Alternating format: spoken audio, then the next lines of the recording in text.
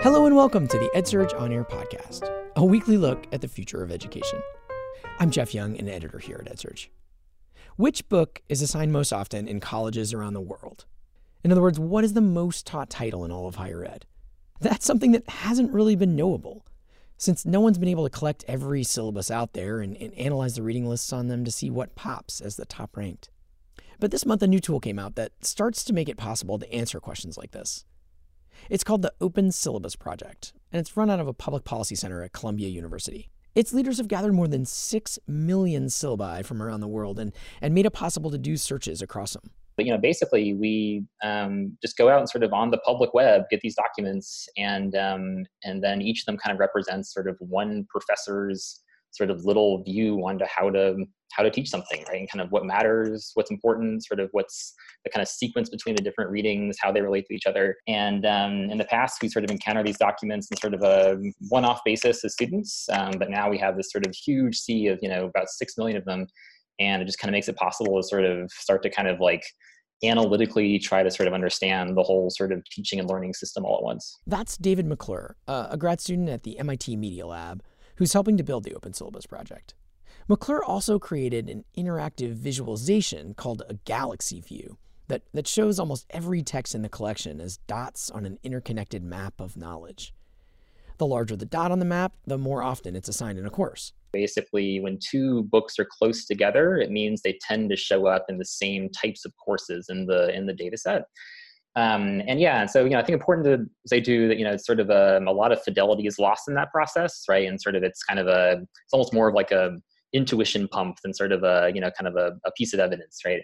But what it does give is sort of a broad sense of sort of what books are kind of similar and dissimilar, and sort of how the different kind of big blocks of the academy sort of interact with each other. So basically, it kind of gives a rough approximation of, which individual books are similar and which sort of fields and subfields are more and less sort of similar. And for me, I think the really cool thing is sort of, I think it suggests sort of these kind of structural differences in the way that disciplines are put together, right? So for example, there's an environmental studies sort of cluster on the graph, which is really, really sort of tight and cohesive, right? Even though the individual documents come from lots of different fields, right? So it's as if environmental studies kind of has this sort of a really kind of coherent sort of reading program, but it's sort of drawn from lots of different sort of other disciplines. Whereas something like history or political science are sort of much more kind of scattered and broad in the layout, right? So it's like they have a number of different kind of distinct subfields, more kind of spread out across sort of the sea of knowledge, right? This really is a new kind of window into higher ed, and one that its designers hope can be used as a kind of ranking of teaching materials. Each book in the system is assigned a score of 1 to 100 that measures its influence in classrooms. The director of the Open Syllabus Project, Joe Karaganis, says he hopes it becomes a tool that professors can use to prove their value to their bosses and help them get promotion or tenure. In a sense, you value what you can measure. And we hope that one of the outcomes of this new metric will be a way of incentivizing the production of more and better teaching-facing materials. But this plan may be better in theory than in practice. Because in my search through the system, most of the popular authors on syllabi are long dead, or at least retired. It seems like it just takes a long time for a book to work its way onto a large number of syllabi. All right, so I never said what the most popular text in higher ed is. It turns out it's The Elements of Style by Strunk and White. And as a writer, I love this. I had to read that in college. Still use it as a reference. Number 2 is another writing book, A Writer's Reference by the late Diana Hacker. Number 3, a calculus textbook. Its name is Calculus by James Stewart, a Canadian mathematician who passed away in 2014, from what I can tell on Wikipedia. Ranked 4 is Human Anatomy and Physiology.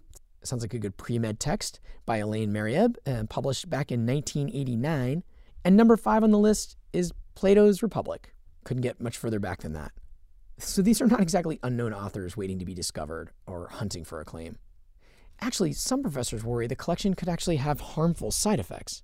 One potential problem is that the system could lead to less diversity in classroom assignments as people just look to the data set for guidance. John Becker, a professor at Virginia Commonwealth University, told me that maybe some marginalized texts would get even more lost because a department decides not to adopt it because it didn't get a high score. So what does Joe Karakganis say to that concern?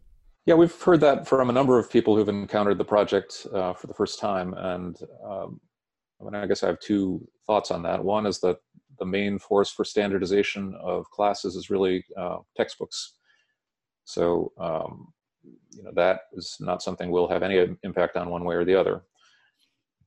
With respect to teachers or faculty who are coming to look for materials for their classes in which they're composing a sort of complex syllabus with many texts, the tool, I think, is really what you bring to it. If you want to, if you have a kind of lazy approach that you just want the quick answer to what the most frequently co-assigned texts are, our data can certainly show you that. If you're interested in digging down into some of the lower reaches of co-assignments and looking for some of the more interesting and maybe less expected connections, then we can support that too. So I'm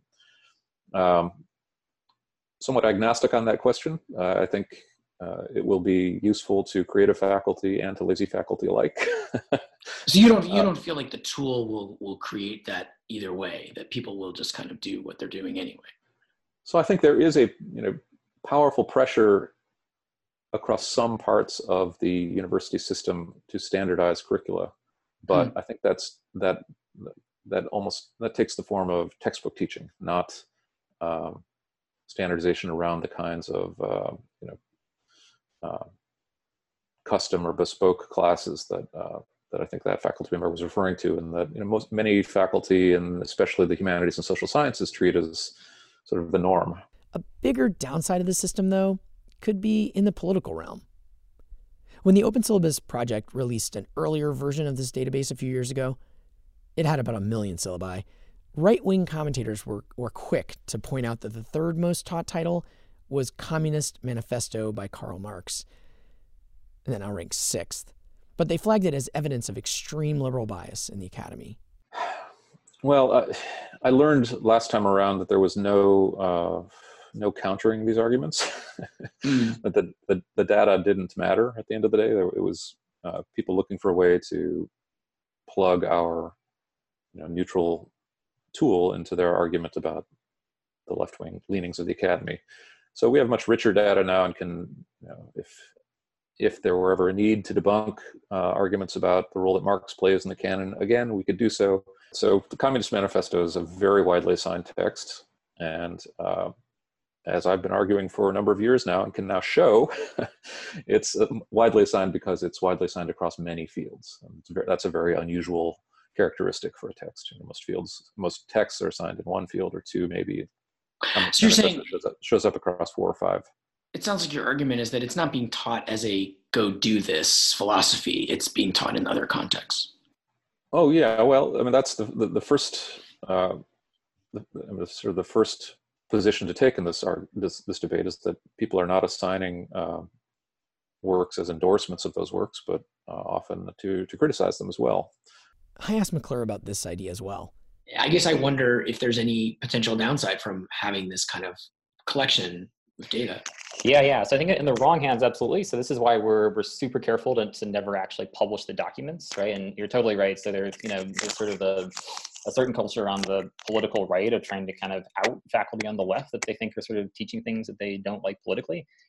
Which for me is super troubling, and that's kind of why we don't actually publish the documents, right? So we don't sort of put them out there in a way that you could go and sort of search for some keyword and kind of find a class that might be associated with one scholar. So that I think could be problematic, and we don't do that for exactly that reason. We're kind of curious in these sort of emergent kind of overall sort of connections that come out of huge sort of collections of the documents.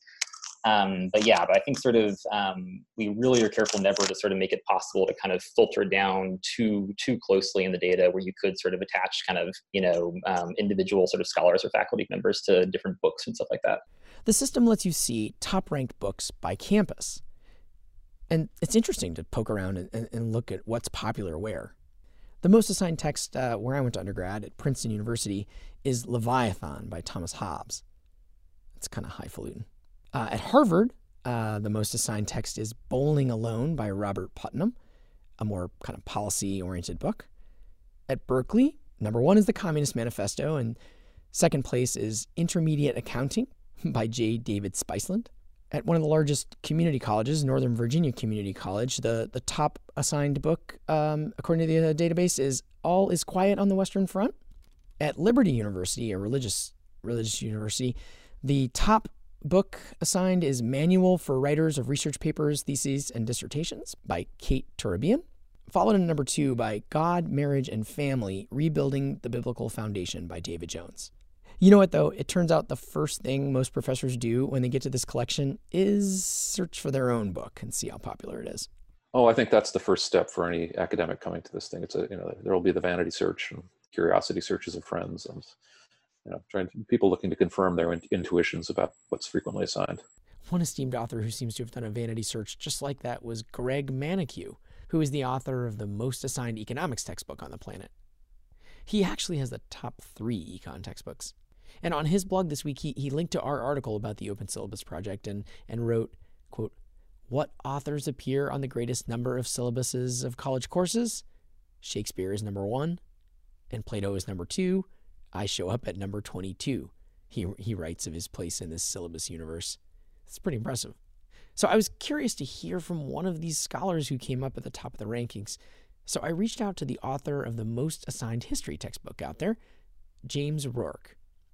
He's an emeritus professor of history at Emory University. I was able to reach him on his cell phone.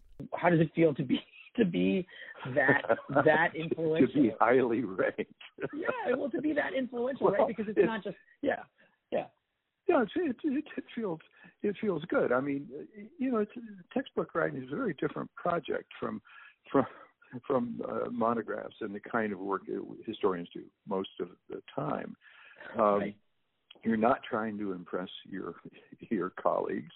You're not writing for a small historical audience. You're trying to help 18-year-olds who are quite likely in a course they wish they weren't in, learn American history and to do well, and perhaps even get a little excited by it. It's important also somewhere in here to say some obvious caveats about this collection. All of these syllabi are in English. So obviously there's much of the world left out and more of higher ed out there that's not included in this selection. Also, some syllabi aren't on the public web, which is what this is looking to because the professors haven't shared them. So there are gaps and kind of blind spots in this data. So what has surprised the developers as they put this collection together? I'm trying to think. I mean, so I think one sort of, I'm not sure if I'm surprised, I guess maybe a little bit dispiriting is sort of how dominant sort of the traditional sort of white male canon is in the list. It's still, for all the kind of questions about, whether the classics are still taught, they seem to be in this data set, which was, again, I guess maybe not surprising, but, you would maybe want to see a little bit sort of less of that overall. In terms of the sort of the galaxy kind of graph, I think I was kind of struck by really how distinct the sciences are. So really the sciences in that way out kind of form a very sort of discrete, sort of separated off kind of unit. So I was kind of curious and interested in sort of the kind of interstitial sort of zone between the sciences and sort of the social sciences and humanities, and trying to sort of see what kind of fell in that middle zone there. So I think that's kind of one of my interests here, is sort of like what are sort of the kind of bridging texts, or sort of texts that kind of form connections between fields that are generally pretty far apart. Have you looked I don't know if you have any publications, but have you looked yourself up to see if you're being taught? I'm definitely not important enough to show up there. Yeah. I looked up all my old professors and it's always great to sort of, see where things land. And my dad's a history professor, so I always look him up when I first sort of drop in the data. So yeah.